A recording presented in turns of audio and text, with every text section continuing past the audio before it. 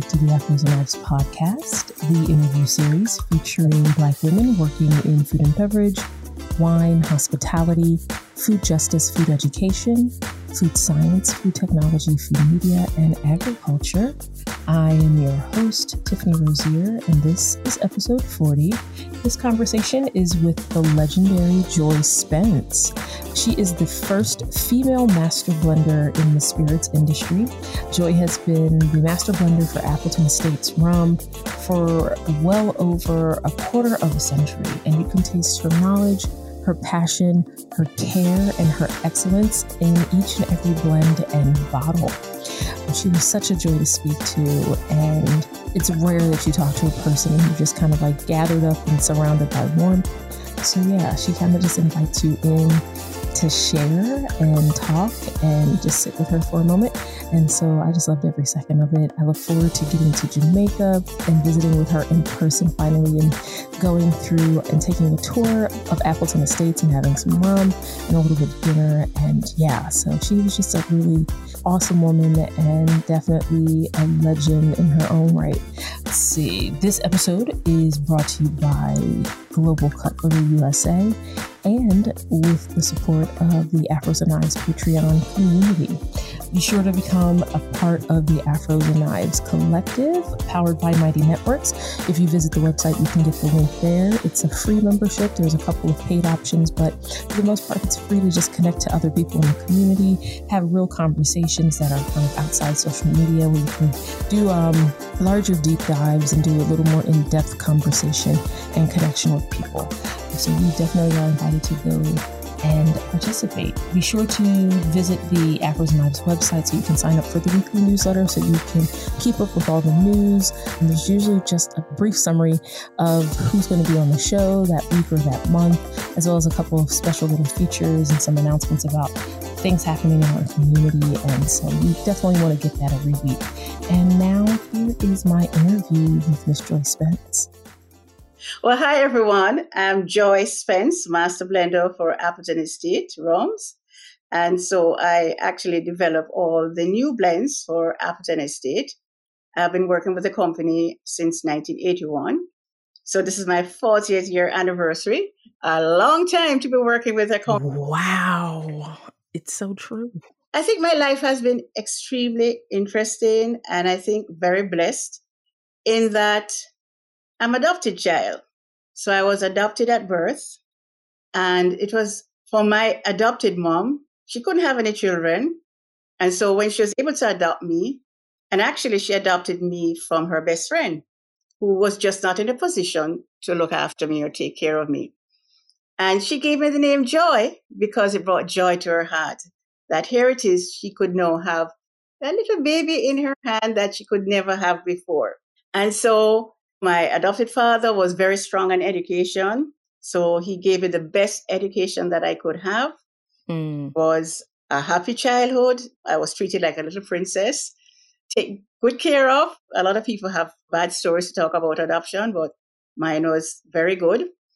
And so went to high school, and at third form, I fell in love with chemistry. So I started to work with my chemistry teacher, where I would stay back in the evenings and I would help her to prepare the practicals for the upper school. And so much so I became so experienced in chemistry that I started to tutor the upper school in chemistry. Of course. I knew the inside out of what was happening. She became a second mother to me. So I would spend hours in the evenings just talking until her husband would pick her up from school. And so I made, a vow that chemistry is really what I want to do as a profession and as a career. But in fourth form, she went to deliver her second child. And then we got the news at school that she died in childbirth. Oh. And it was the most devastating event for me in my life. I can imagine. And I cried for about 2 weeks. And I made a vow to her that I become the best chemist there is in her honor. So I finished high school and went to the University of the West Indies. And initially I wanted to become a medical doctor because I said I would apply my chemistry there. But then I couldn't handle trauma. Oh. No way I could be able to assist anybody who came in as a victim because I would just freeze. And I said, no. okay, no way I'm going to continue along this path. So let me continue along the path of regular chemistry. So I did my chemistry degree. I came first in my class with the high score at that time. And then I started to teach chemistry. So I taught in the high school. Then I went to the university to lecture in chemistry. And then I got a scholarship to do my master's in chemistry in the United Kingdom. I went there, did a master's in chemistry. Then I got a scholarship to do my PhD in chemistry in the UK for a pharmaceutical company, because that's where I did my research. But I was very homesick. I missed Jamaica so much. I said, no, I have to come back home. Came back home, continued lecturing, and then I decided I wanted to get some industry experience. So I joined Tia Maria as a research chemist. And that facility was right beside J. Ray Neville, which owns Appleton Estate. Now, I was very bored at Tia Maria because I have to multitask. I have to be doing several things at the same time. And I was only doing one product. They recognized my boredom and said, in the morning, I do research chemistry work. And in the evening, they'd send me on the road to do public relations. So I do public relations in the evening. Okay. But still bored. In the lunch period, I'd look across the fence and I would see that everybody looked happy and busy over J. Ray Neville. Tankers rolling in. I said, that's the happening place to work. Let me send my resume over there. I don't care. Let me send my resume over there. There you go. So I sent over my resume and they called me in for an interview. And they said to me, we really don't have an opening here, but we're so impressed with your interview that we just wanted to have a talk with you and chit chat. So I did, left, went back over, and I said, well, I guess this is my destiny to be here still at Tia Maria. Then a few weeks later, I got a call from J. Ray Neville to say, we have created a position for you, the position of chief chemist. Look at this. And your role will be to take the laboratory into the 21st century, put in updated equipment, updated technologies, methods, etc. Said, fine, great task. So joined there in 1981 as a chief chemist. Thought now I would be in that lab testing. As a matter of fact, it was so funny that the HR manager, when they interviewed me, put a little note. She's not going to stay very long because she's going to get bored in no time. Oh, and man. That's 40 years in the making. Bless her. I remember a handful of interviews I've had where that was their primary concern. They were like, so will you get bored here? And I'm just like, I don't know. Not yet. I don't know that yet. I'm like, it depends on what you asked me to do. Wow. That is fantastic. Now, is the HR manager who wrote that note, is she still there? No. She's no longer there. Oh. But then I met the previous master blender because the chief chemist works very closely with the master blender. So the chemist does the analytical part and the master blender does the artistic and sensory part. So he was a very private gentleman who had his little room of secrets that everyone feared to enter. But my philosophy in life is that there are two answers to any question, yes or no. So oh, man. So one day I just knocked at his door and I said, Mr. Tulloh, can I come in just to see what you're doing? He said, sure. Everybody said, wow, you're lucky. We assumed he said no. I was like, well, did you ever ask? Oh, my goodness. So I went in, said, oh my God, what is he going to say to me? So he started to tell me about rum distillation and blending, and he started to test my sensory skills. He said, I want you to nose this rum for me. So I started to tell him what I was detecting. And he said, you have an excellent sensory skill. One day you're going to become an excellent blender. So guess what? I'm going to take you under my wings and tutor you to teach you all the nuances about rum and how, when they age, how they transform, when you combine different styles of rums, different ages, how you can create these amazing flavor profiles that we have in the Appleton Estate. And I tutored with him for 17 years.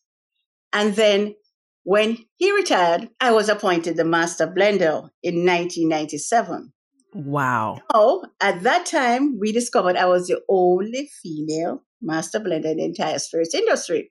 As a matter of fact, my bosses at the time got a huge flack for appointing a female. and telling them, in Jamaican terminology, woman can't make rum, and how you're going to have a woman making rum, because in those days it really was unheard of.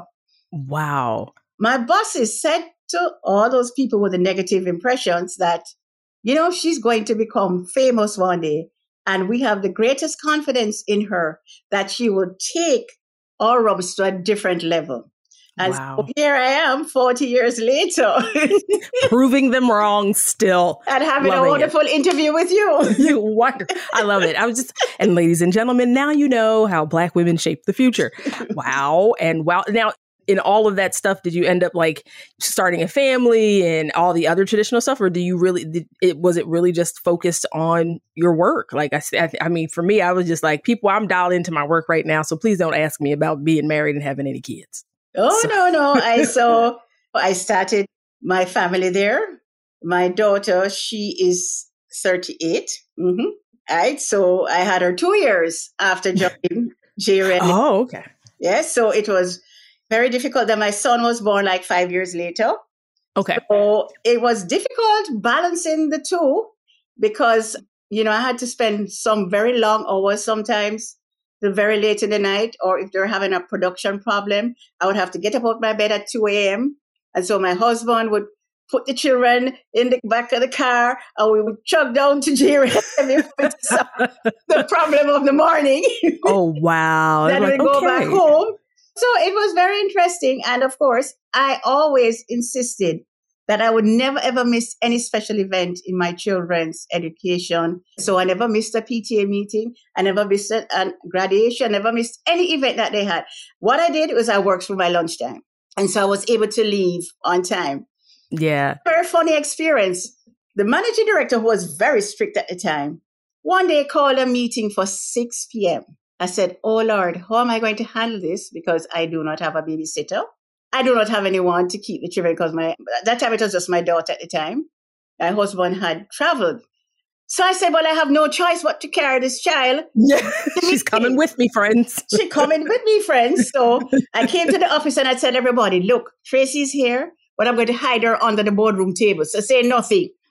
So she was playing. And then when everybody said, he's driving in. I said, okay. So I put her underneath the table, emptied out my handbag and said, Tracy, stay under there and keep quiet.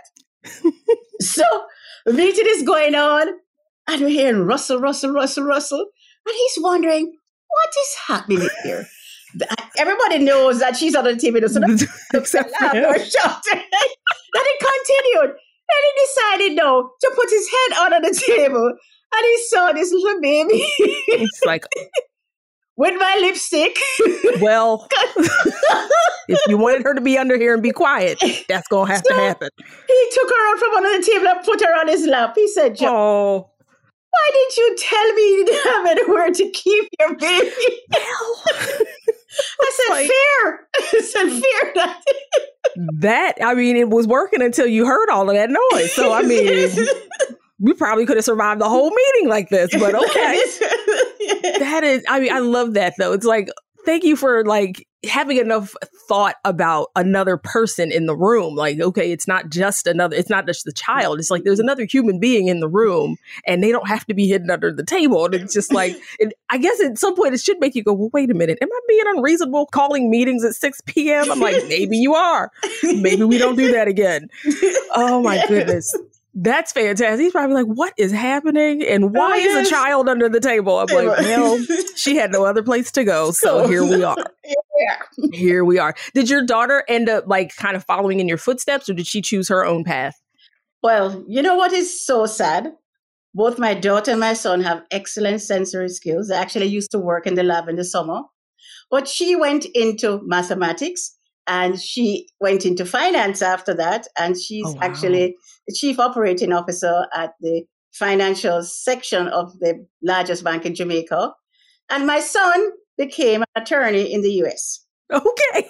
Well, hey, they found something and they followed the path. That's all we can ask. They follow their passion. I kept saying to them, guys, I'm not forcing you into any profession.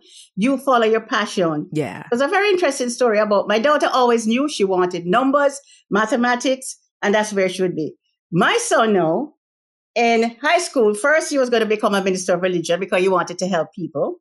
Okay. Then the next thing is, wanted to become a medical doctor because he could still help people. Okay. Then in the last year of high school, I got a call one evening, Mommy, you need to come into the room and have a chat. I don't want to do medicine anymore. I said, really? Okay. He says, but I really don't know what I want to do. All right. We all know you want to help people. I know that's been the common thread. So he went off to Columbia. And of course, it is just a liberal arts degree. And second year at Columbia, he said, I have made a decision. I want to become a lawyer. I said, really? I said, but when I told you that when you're young, because you're always being able to do research and argue on points, I told you you'd be a good lawyer. You told me, no, who is going to do all that reading? And he lived in the Library of Columbia reading.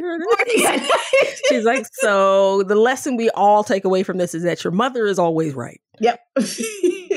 That's what you should have known. I know my mom, when I was younger, you should really become an attorney. You should become an attorney. And I was like, well, I don't know. I really want to be a writer. I want to be I want to be a journalist. And I was obsessed with that. And it was because I didn't mind being in the library, like my librarian, much like yourself, like my librarian and my second grade teacher were my people. They were the women who were just like introduced me to a love of like learning and education. And the librarian I had in elementary school, I fell in love with books on account of her. So I really thought I was going to be a journalist or a librarian at some point in my adult life. And my mom was like, you should become, of course, once I hit like 14, my mom was like, you need to become an attorney because you argue about everything. And I was just like, I'll think about that. So I came close, but I think my love of words won out, like my love of books won out. And so I ended up just kind of chasing words for a long time and then got completely waylaid. And now here I sit doing this, creating a space for storytelling eventually. There you go. My 16-year-old self is very happy with the choices we have made, even if it was the long way around. So your love of chemistry and like your experience with teaching, do you still teach or do you still get a chance to like mentor or tutor anyone? Is that still a part of your life? Yes, mentoring is a very important part of my life. So my husband calls it my projects. So I have several young ladies working with, helping them. They're not in a very fortunate situation. So I provide materials for them for school, take them along the right path, help to pay their fees for university, etc. Because I see the potential in them. And because I think part of it being an adopted child, and I realized the opportunity that I was given, I wanted to give other women that opportunity who were not in a fortunate situation. Teaching is part of my DNA, and so I'm always teaching. Oh, I love it. Both of my grandmothers were educators. And so it's just kind of like part of the DNA in our family. It's like, who can we teach? Who can we mentor? How can we give back in that way? And it's just like, how can we pass on what we know? I mean, for your position now, are you grooming anyone? Do you have your eyes on anybody to kind of like at some point? Oh, yes, we have succession. Yes, we have a succession plan. So, you have to have several persons. All right. And what do you look for in like someone because of course the person who tapped you was the master blender there, and he kind of perceived your ability for sensory talent and a really great palate and a fantastic nose. And so do you look for those things? Are you looking for other qualities to kind of succeed yourself to push the company, the brand forward into the future? Yeah. I think some of the important factors that the person should have excellent sensory skill. They should have a good, sound knowledge of the process, be technically competent, understand how to combine science with art, because it's very important to become a successful blender, and being able to communicate, because in the past, like 40 years ago, the blender was just locked away in his room, doing his little thing, not speaking to journalists, not speaking to anyone. I know that whole setting has changed where you're now constantly, in the media doing interviews. I've done hundreds of magazine interviews and TV and radio interviews. So that whole side, you have to now have a little PR skill. Yeah. Yes. Oh, hey, that time with Tia Maria in the PR probably came in handy later. Came in handy, yes. Like it's come in handy now. It's funny because like I've been doing the podcast for about 3 years now, 2.5, 3 years. Mm-hmm. And the one thing I have learned over each interview is that for the most part, specifically because I interview Black women, that because most people we don't really get asked about our stories and our work very often, unless it's something really like kind of exceptional. And like the people are like, oh, I've never seen that or heard that before. And I noticed that, because we don't have that kind of practice, it's harder for us to get into those spaces and kind of like feel comfortable and know what our story is and kind of hone in. So do you remember like the first time you had to do an interview, and people started to realize who you were and what role you were playing for Appleton? And they were like, we need to talk to this woman. She's the first of her kind. Yes. Do you remember that first experience? Yeah, the first experience was a male journalist in the UK, and that was in 1998. And I kept saying to myself, oh my, is this man going to accept me as a woman in the industry? Does he think I have potential? Oh, wow. It's funny because the questions I typically ask, I'm always trying to get backstory and understand who you are, because I think our work is an expression of who we are. So if I engage with a bottle of Appleton rum, I should understand a little bit about who you are because of that experience. And so when we get into media, the first thing is to kind of think, okay, how am I being evaluated by this person, even though they might not know anything about what I do? Yes. So even if they were to give me their opinion, it might not be really educated. It's just kind of their first impressions of me. Is there something that you wish that media would ask you more about? Is there something about even rum making or chemistry or what your job is that you kind of wish the world would start to be a bit more curious about? The interesting part about my interviews is that I've had interviews with very technical journalists, so I was able to focus on the technical side of the rum making process, and then journalists who had a different flair and a different spin. They wanted to look at the artistic side, and some just wanted to hear my story. So I've been able to, express all aspects of my career. Nice. Through different types of journalists. Good. Now, I'm gonna be real transparent. I don't drink a lot of rum. When I do, it's typically mixed into something. And every now and again, when I was working in restaurants and we had maybe some new alcohols or liquors or something come into the bar, we would end up tasting them. But for the most part, it's just not something I ever really have on the bar cart. I'm a huge bourbon drinker and I drink whiskey. So it was just but my interest in rum is always historic. I'm like, okay, this particular drink it's older. It has a historical presence in the world. And so for someone like myself, who is I'm not a frequent rum drinker, when you talk to people and tell them you should be drinking more rum, why is that? What is your play there? Well, the first chord that struck me with you is the fact that you drink whiskey and bourbon. And so the rums that you have had in the past are what we refer to as standard rums. So those are rums that you just mix and enjoy the kick from the alcohol. But there's a premium aged rum category, which is what Appleton Estate is all about. And these rums can be enjoyed in the same way you would a fine bourbon or whiskey. So our Appleton Estate 12-year-old rare cask would be perfect for you, because you would just sip this neat or with a big cube of ice, or you might like an old fashioned. Do you have your bourbon in old fashioned, or you just have it? I have it both ways. So I do have my bitters and my sugar cubes and my orange and all the things. So I have to get you a bottle of our Appleton Estate 12-year-old rare cask for you to sip and try. And let me tell you why. Our rums age 3 times as fast as it would say in a cooler climate, such as Scotland or Kentucky when it's cold. And so it develops those complex flavors such as vanilla, coffee, cocoa, hazelnut, and almond notes much more quickly. And so the rum is exceptionally smooth. And so when you sip our 12-year-old, it's like taking you into a different zone. Cannot believe that rum can be so complex, sophisticated, and intriguing with all these aromas, because in the consumer mind, a lot of consumers still think of rum as that standard rum category, that spirit that you just mix. Right. Rum. Right. That's not what the premium age rum is all about. We're all about sophistication and luxury and enjoying it the same way you would your bourbon or whiskey. And so we're going to make sure that Sarah sends you a bottle of the 12-year-old rare cask, and I want you to give me your opinion. Oh, absolutely. Because I've learned some things about because I'm usually in a restaurant or a bar, I usually ask for top shelf, which doesn't always guarantee you're getting a premium brand of anything. But my brother was a bartender for a long time. And so he was always the one who would like buy a bottle of something and we would sit and like sip and drink. And all of my favorite experiences have been with premium brands that I don't have to mix into anything. I can just drink the product as is. And so thank you, ladies and gentlemen, if you can visit the Appleton website and make sure you get some premium rum and stop drinking this other swill. So there it is. This is what we're going to say to you. Oh, that's gorgeous. It's beautiful. I mean, the bottle's beautiful. It looks like a bottle of my favorite bourbon. I am very excited to taste this because I prefer my alcohol either neat or with maybe a bit of ice. And that's it. And I'm not a huge cocktail person. And if you do a cocktail, it has to be like very conservative as far as like mixing things in. I don't do a lot of fruity cocktails because I'm just like, people work really hard to create these products. And we're throwing fruit in there and you've got soda in there. And I'm like, please stop.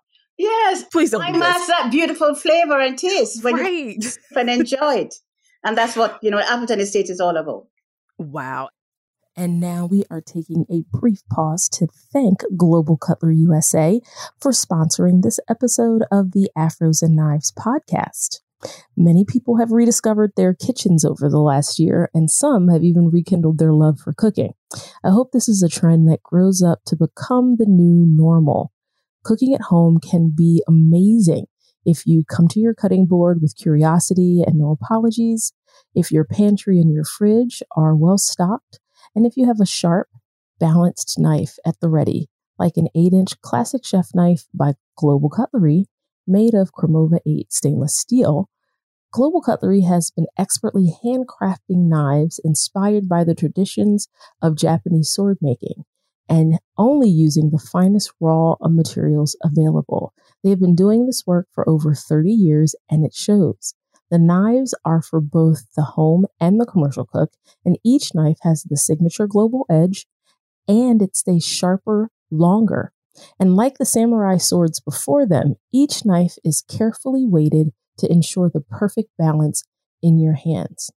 So to purchase your own knife and upgrade that knife game, I'm sure after a year, you're ready to make a few replacements. Visit the Global Cutlery website, globalcutleryusa.com, or visit your local kitchen supply store like Sur La Table or Williams-Sonoma.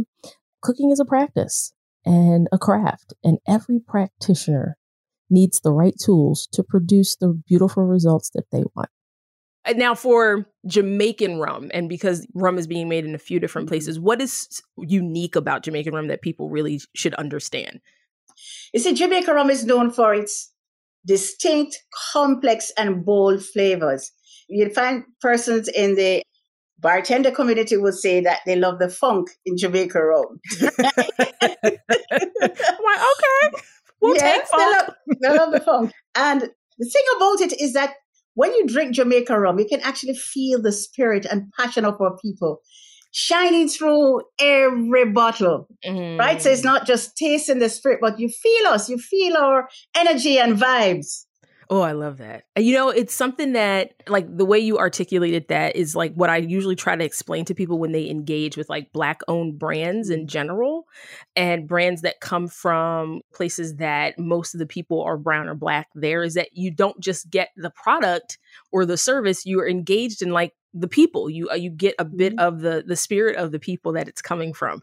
So yeah, because I was just like, there's something unique about rum that comes from Jamaica, because you hear people talk about like rums that they're picking up from all over the place. But when they get to that, they're like, I always hear the distinction there. They're like, oh, it's a Jamaican rum. It's almost like you should know why I'm saying that and making that distinction. It's like, it's Jamaican rum. You're like, oh, okay. Let me know why that's so special. So your work on the island in general, like outside of Appleton, like what else are you engaged in? Are you doing any type of like community work, which I imagined just from our brief conversation right now that you have your hands in the community as well? And what does that look like? Well, first of all, at home, because of COVID, we have a lot of senior citizens on my road. So I do a lot of support work for them, reach out, help them. Sometimes they need access to food. I help them to give them the proper protective equipment, masks, etc.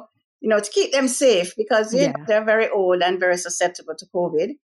And outside of my community, as I said, I have a lot of young ladies that I'm working with to help them realize their potential and their dreams, whatever career path they want to use. So I spend a lot of my time doing that because believe you me, sometimes young girls tend to go off that beaten track and you have to bring them back. Say, go back to reality here. You're right. Focus on your goal and your dream, Yeah. Oh, yeah. Because it keeps boyfriends can come later. Sometimes she's like, you can wait. They'll be there. You can wait. They're waiting. I'm like, trust us when we tell you they will be there. And sometimes you don't want them to be, but they will be there when you're done. Yep. Oh, yeah. Have babies at the right time.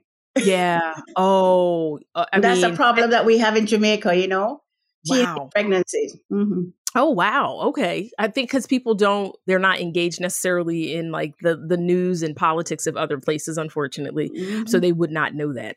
But yeah, I remember me being in high school. That was one of the big like overreaching issues that a lot of my friends were, they were mothers by the time before they graduated from high school. So a lot of the things they wanted to do either had to wait or had to change, or they could do it kind of, or part-time, or it just looked really different. It didn't look the way they had always imagined. So it was just kind of like, they love their kids and they love being moms, but they recognized that those choices took them into a direction that they had no real intentions of going. And they had to definitely make some new choices that they hadn't planned on.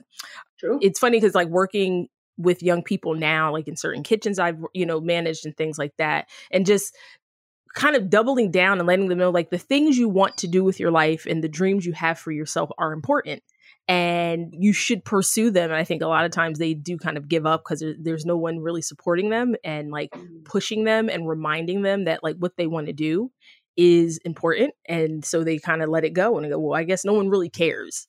And so it doesn't really matter what choices I make. And I'm just like, can you imagine all of the things that would not exist if like people didn't get the voices in their lives that they needed and exactly. they needed to like to speak to them. So thank you. I mean, I appreciate I don't know any of these young ladies, but I imagine that if they listen to what you're telling them to do and like focus and discipline themselves, that they have the potential to really change the future for so many people.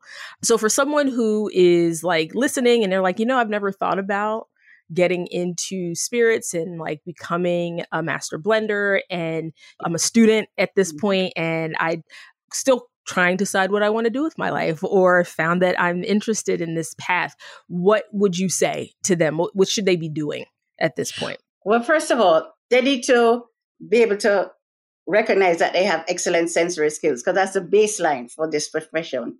So if you have excellent sensory skills, that is a starting point.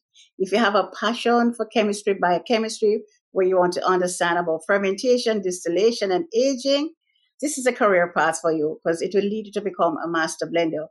And I do a lot of motivational talks in, all-girl high schools when they're about to leave to decide on their career path.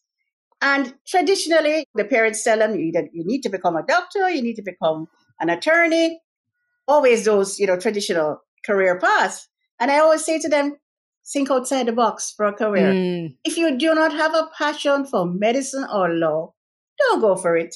Go where you have the passion. Yeah. And if you think you have a passion for using your sensory skills in a career, which I never knew I would be able to do. Wow. Or for chemistry, this is one particular career path that you could choose. And believe you me, I've converted quite a few potential doctors to distillers. They went to the UK to study distillation. Wow. Not distraught of their parents, but they said, Mom, I do not want to become a medical doctor. This is where I think I have the passion for, and I'm going to go for it.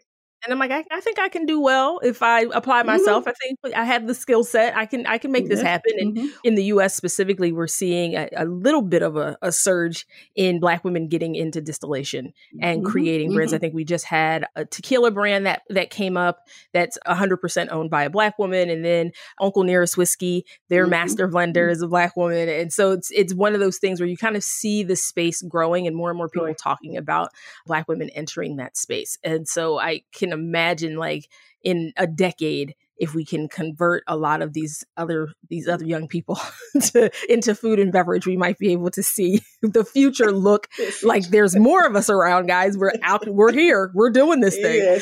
Yes. So for you in the future, what are you getting into? Is there anything you're excited about as far as the rum industry in general, and maybe some new technologies or new flavors or new techniques or methods and approaches that you're kind of curious about and want to explore?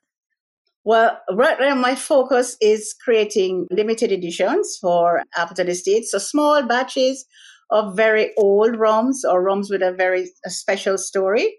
Ooh. And we just released in October last year what we call the Hearts Collection in Europe. And very soon we'll be releasing it in the US. In March, we'll be releasing it in the US. And it's just a series of what we call single mark hot still rums.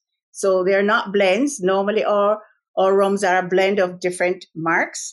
But this is just one pot still mark. And the three that we have in this particular series is a 1994, a 1995, and a 1999. Wow. And believe you me, when we released it in Europe, it sold out like 2 hours because we only did 3,000 bottles of each for the entire world. And it was all done through e-commerce. Oh, yeah. That sounds like a good time. Yeah. My eyes will be peeled. Yeah, peeled. My eyes will be peeled for the US release. And so, we have a long pipeline of all these limited editions coming out, and consumers can be excited about Appleton Estate and say what it is that we have next in the pipeline. Ooh. Yeah, I'm excited. Now, the difference between limited edition and anything else, because I know I'll see it. Some people will use it on the label as a PR like stunt or a way to market something. But I know there are products that are legitimately like what makes that limited edition outside of like the how many you're selling. What kind of blend is that? So at Appleton Estate, we have the largest stock of very old rums in the world. And so we have been utilizing that asset and creating small batches of blends. So we did a 50-year-old rum to celebrate the 50th anniversary of Jamaican independence. We have done 2 30-year-old editions. And I was asked to actually create a rum in my honor known as the Joy Anniversary Blend. And that was a 25-year-old rum. Now we have a 23-year-old rum known as Journey. And we just did the Hearts Collection. So there were small amounts based on the stocks that we have, but we know that you had consumers clamoring for these very high-end spirits. And so they're sold out in no time. Wow. Most people, at least I don't, think of rum in the same context as you think of like an aged anything. Like, so, you have aged bourbons and you have aged wines and things like that. And I've never really considered the fact that you do have these aged rums, specifically like a 50-year-old rum. It's like, okay, well, what does that even, how would you even keep something like that? Where does that go? How do we hold on to it? Those particular blends, if you have a 50-year-old blend, does it come from like a previous blend and it's just kind of been reserved and aged from that point?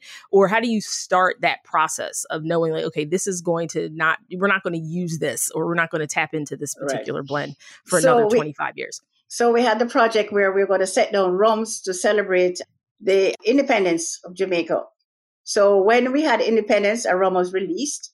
Then we had put down rums to celebrate the 25th anniversary of our independence, and we put down rums to celebrate the 50th anniversary of our independence. Oh, okay. So is that as the master blender, that's something that is like strategically planned? It's yes, like, okay, strategically planned. But okay, yes. So that's these types of things for me, I kind of fall into like this legacy conversation. It's like, okay, we're going to have these products for 50, 75, 100 years. So the person who on day one, who's like, okay, we're creating this blend or this bottle so that in 100 years, someone can drink it and enjoy it. And so like the act of like consciously doing something like that, I've always found that astounding. I mean, you think about all the other things that are aged. So you have fermented eggs that are, they go black because they've been around for a century. And it's like, who thought to keep an egg for a century? Yes. Like what went into that? And same thing with wines. Like wines tend to, I think people are more familiar with that. And it's like, okay, that wine is like 150 years old, or it's been sitting in a cellar for 60 years. And so this idea that somebody at some point in the timeline was like, this is going to be something that in 100 years, I might not be here, but this will be. And so I just love that idea of like creating something that is historic. I've been on this kick about telling people like food and beverage and all of these things are historical markers. They are a way to capture history. And the way that, sadly, like over the last few decades, the way people think about food or think about beverage, they don't engage with it that way anymore. It's really kind of because everyone's like, oh, it's a microwave society. And I'm like, nah, it literally is. People eat for calories and they don't necessarily taste what they're drinking. And it's just like, it's there because it's something to do with their hands. And it's not thought about in a way that you're capturing a moment in history. Like the thing you're drinking was here before you were. So like it saw the world in a way that you've never seen it. And so like no one really is taking time to pause and appreciate what that means. So yeah, so thank you. It's like, I think the keepers of history, yourself and, other distillers. And I interviewed Fawn Weaver from Uncle Nearest, and like, you guys are like the guardians of history. You just are like, these things existed well before me, and my job is to preserve them, to take them into the future and remind people like, this is its history. This is the string. And so it was here before me. I want it to be here after me. And so I'm making sure that I take care of it and preserve it. So I appreciate you. Thank you so much for doing that. Now, for someone who, unfortunately, we can't go to Jamaica right now, but do you guys in normal life, in regular times, are you able to go and like visit the facility and like do tours and that kind of thing? Or is that yes. So our experience is known as the Joyce Spence Appleton Estate Rum Experience. It was named in my honor, which was one of the most touching things ever in my life. I mean, normally people name things when you die. This is true. She's like, thank you for naming this while I'm here and I can enjoy it. I told people, I'm like, look, the minute we can all get out of here and I can put some stamps in this passport, I just need suggestions on places to go. And a lot of times this is how I end up planning places. I'm like, okay, so there's an activity and I can just take myself there and participate in that activity. So that gives me a reason to go. What do the tours look like? And are you thinking there might be some shifts? Well, what happened is that when Campari bought us, they actually did a complete renovation of the tour. So we knocked down the entire structure, rebuilt it to a first world facility. So when you come there, you're going to be in shock and awe. Jamaicans actually take what I call a pilgrimage to the experience, like every weekend. They can't out of it. Okay. Yes. Because, they're so proud of this experience. So when you arrive, you're in this beautiful, lush Nassau Valley. We have what you call the welcome center, where you're given either a cocktail or a rum punch. And those things are proprietary for us. Then after that, you're taken to a nice theater, surround sound, where you're shown a short video on the history of Jamaica Rum and Appleton Estate. Then you're taken on the physical tour. You'll visit Paz the donkey, who will crush some sugarcane. Then you'll go to the sugarcane station, where you learn all about the sugarcane. You'll get to taste the sugarcane. Then you go to a manual milling section, where you can manually mill the sugarcane yourself and drink the sugarcane juice. All right. Then we take you to the molasses station, where you see after we boil the sugarcane juice, you get molasses and sugar, and you can actually taste it. Then you move on to the fermentation station, where they explain to you all about fermentation. Then you're taken into the distillery to see our magnificent copper pot stills. Then you're taken to the aging warehouse, showing you where rum is aged. And then finally, you can now go to the tasting room, where you get to taste 3 of our wonderful expressions and enjoy our rums. And then finally, you can have lunch in the Black River Lounge, where you have a very delicious lunch that is offered as part of the tour. So everyone, what we can do is a group trip, and we'll just put a sign up sheet on a website somewhere, and everyone, when we can all leave the house again, we will all sign up and we will go take the tour. And let Sarah know when you're coming, so I'll come down. Okay. Done and done. Because I think at this point, I am sure people are like, so when are we all going to Jamaica? Because I think we all deserve a trip to Jamaica after quarantining. After quarantining, yes. Specifically the ones who have disciplined ourselves to stay home and not go out in the streets and make sure we wear our masks when we're out in public. I think we all deserve a treat on account of the fact that we behaved ourselves. Yeah. What is your favorite way to drink rum outside of just the neat? Is there a cocktail you like? I've heard rum punch. Is there something that is like traditional for you in how you drink rum? Well, I prefer to have my rum neat or with a cube of ice. But there are exceptions. So, for example, with our 8-year-old, I love to enjoy that in a nice traditional Mai Tai, celebrating the history of the Mai Tai in Jamaica. And if I'm going to do any cocktail with a 12, I'd like it in an old fashioned. And I also developed a cocktail called the Joyce cocktail with the 8-year-old, where I wanted to create something that was simple, easy to make at home, that persons, you didn't have to have all this sophisticated equipment. And so I just put 1.5 ounces of the 8-year-old in a glass, a slice of orange, put a few drops of Angostura bitters in it, muddle the pulp, add some crushed ice, and top with ginger ale. Simple, easy to make, and absolutely delicious. I will make sure that goes up on the website. Yeah, so like you say, you don't want to add a lot of stuff to it because you have such excellent rum. You don't really want to mask the beautiful flavor of our premium rums. Oh, yeah. Yeah, that's going to, I'll put that up on the website so people can just participate. Yes. Now, final question. What is your favorite food pairing with wine? What is something that you tend to eat or make at home and have with rum? With a glass? Yeah. Okay. So in our range, let me start with the Appleton Estate Signature, which has a very fruity flavor profile. So you have a distinctive orange, which is a hallmark of Appleton Estate, apricot and peach. So I tend to pair this with anything that's citrusy. So anything like an escovitch fish, for example, I would do that. You can put a little lime on the escovitch and have that with the Signature.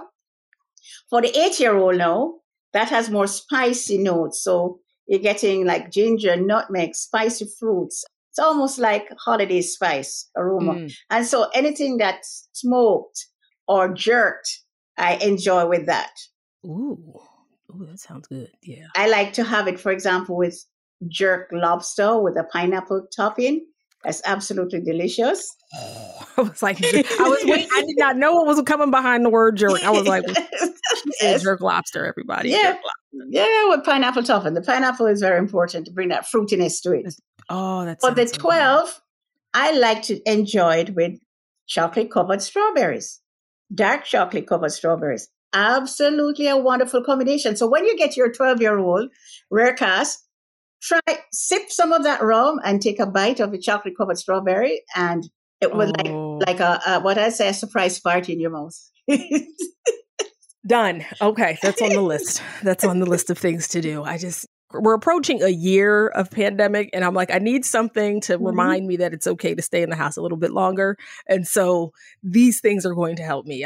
Having new things to like cook and pair and all of those things are always fantastic. And I'm always looking for new things to write about as well. So this will all contribute to that as well. So thank you.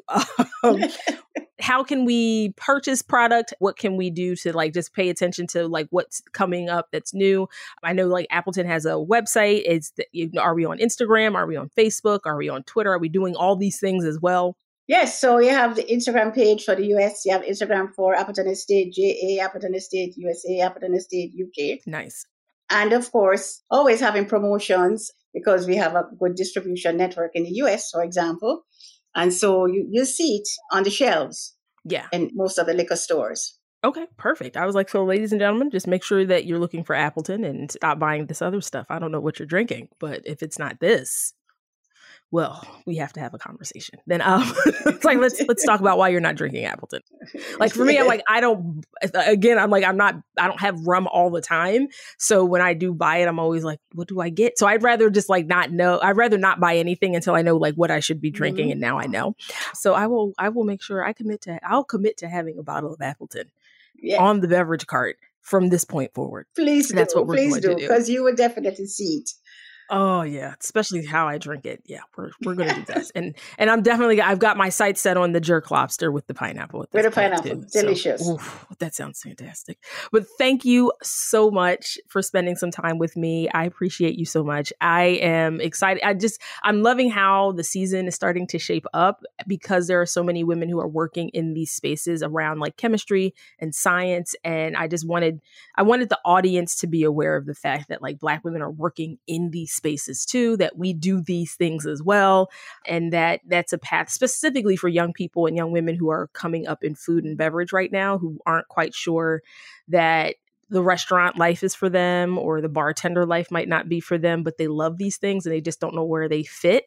And hearing other women have different experiences in these industries kind of broadens their scope a little bit and gives them some opportunities to learn about like, oh, so I don't have to like be a bartender if I want to work with like spirits and liquor and beers and things like that. I can actually be on the other side of it. I can be a producer. I can be a blender. I can be a distiller. There's a lot of other options and opportunity for me. So I just thank you so much for all your work, all you've done, for, you know, again, bringing rum into the future that we all live in at this point. I'm excited to see where it goes in the next like decade or so. And we'll see like when we're celebrating your 100 years there, we will see where we are. Preserved by rum. Exactly.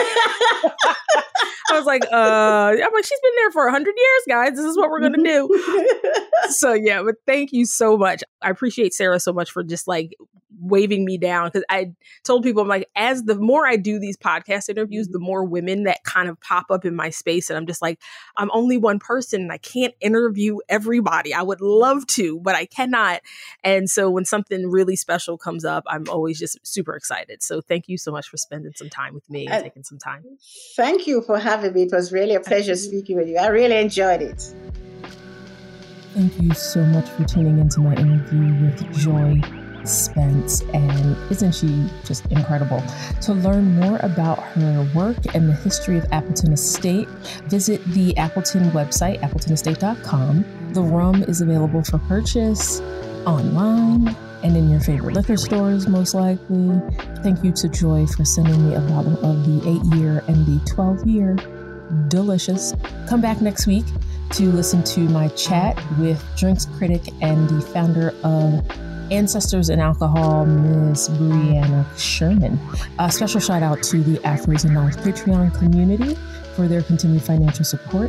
This show thrives because of your commitment to supporting it. As always, head over to afrosknives.com to sign up for the email list, listen to past episodes, buy Afros and Knives merch, and check out all of the links and resources available in the show notes. If you enjoyed this episode, if you want to continue to support the podcast and see it grow, be sure to share and subscribe, rate and review, and then engage in the community. To catch all the latest from me, you can follow me on Instagram at Chef Tiffany Rosier or on Twitter at Tiffany Rosier. Or you can visit the website, or my personal website is tiffanyrosier.com. So all of those places. I try to keep things updated, but I don't find myself nearly as interesting as my podcast guest. But that's just me. Anyway, so until then, may you be held in loving kindness. May you be happy and safe.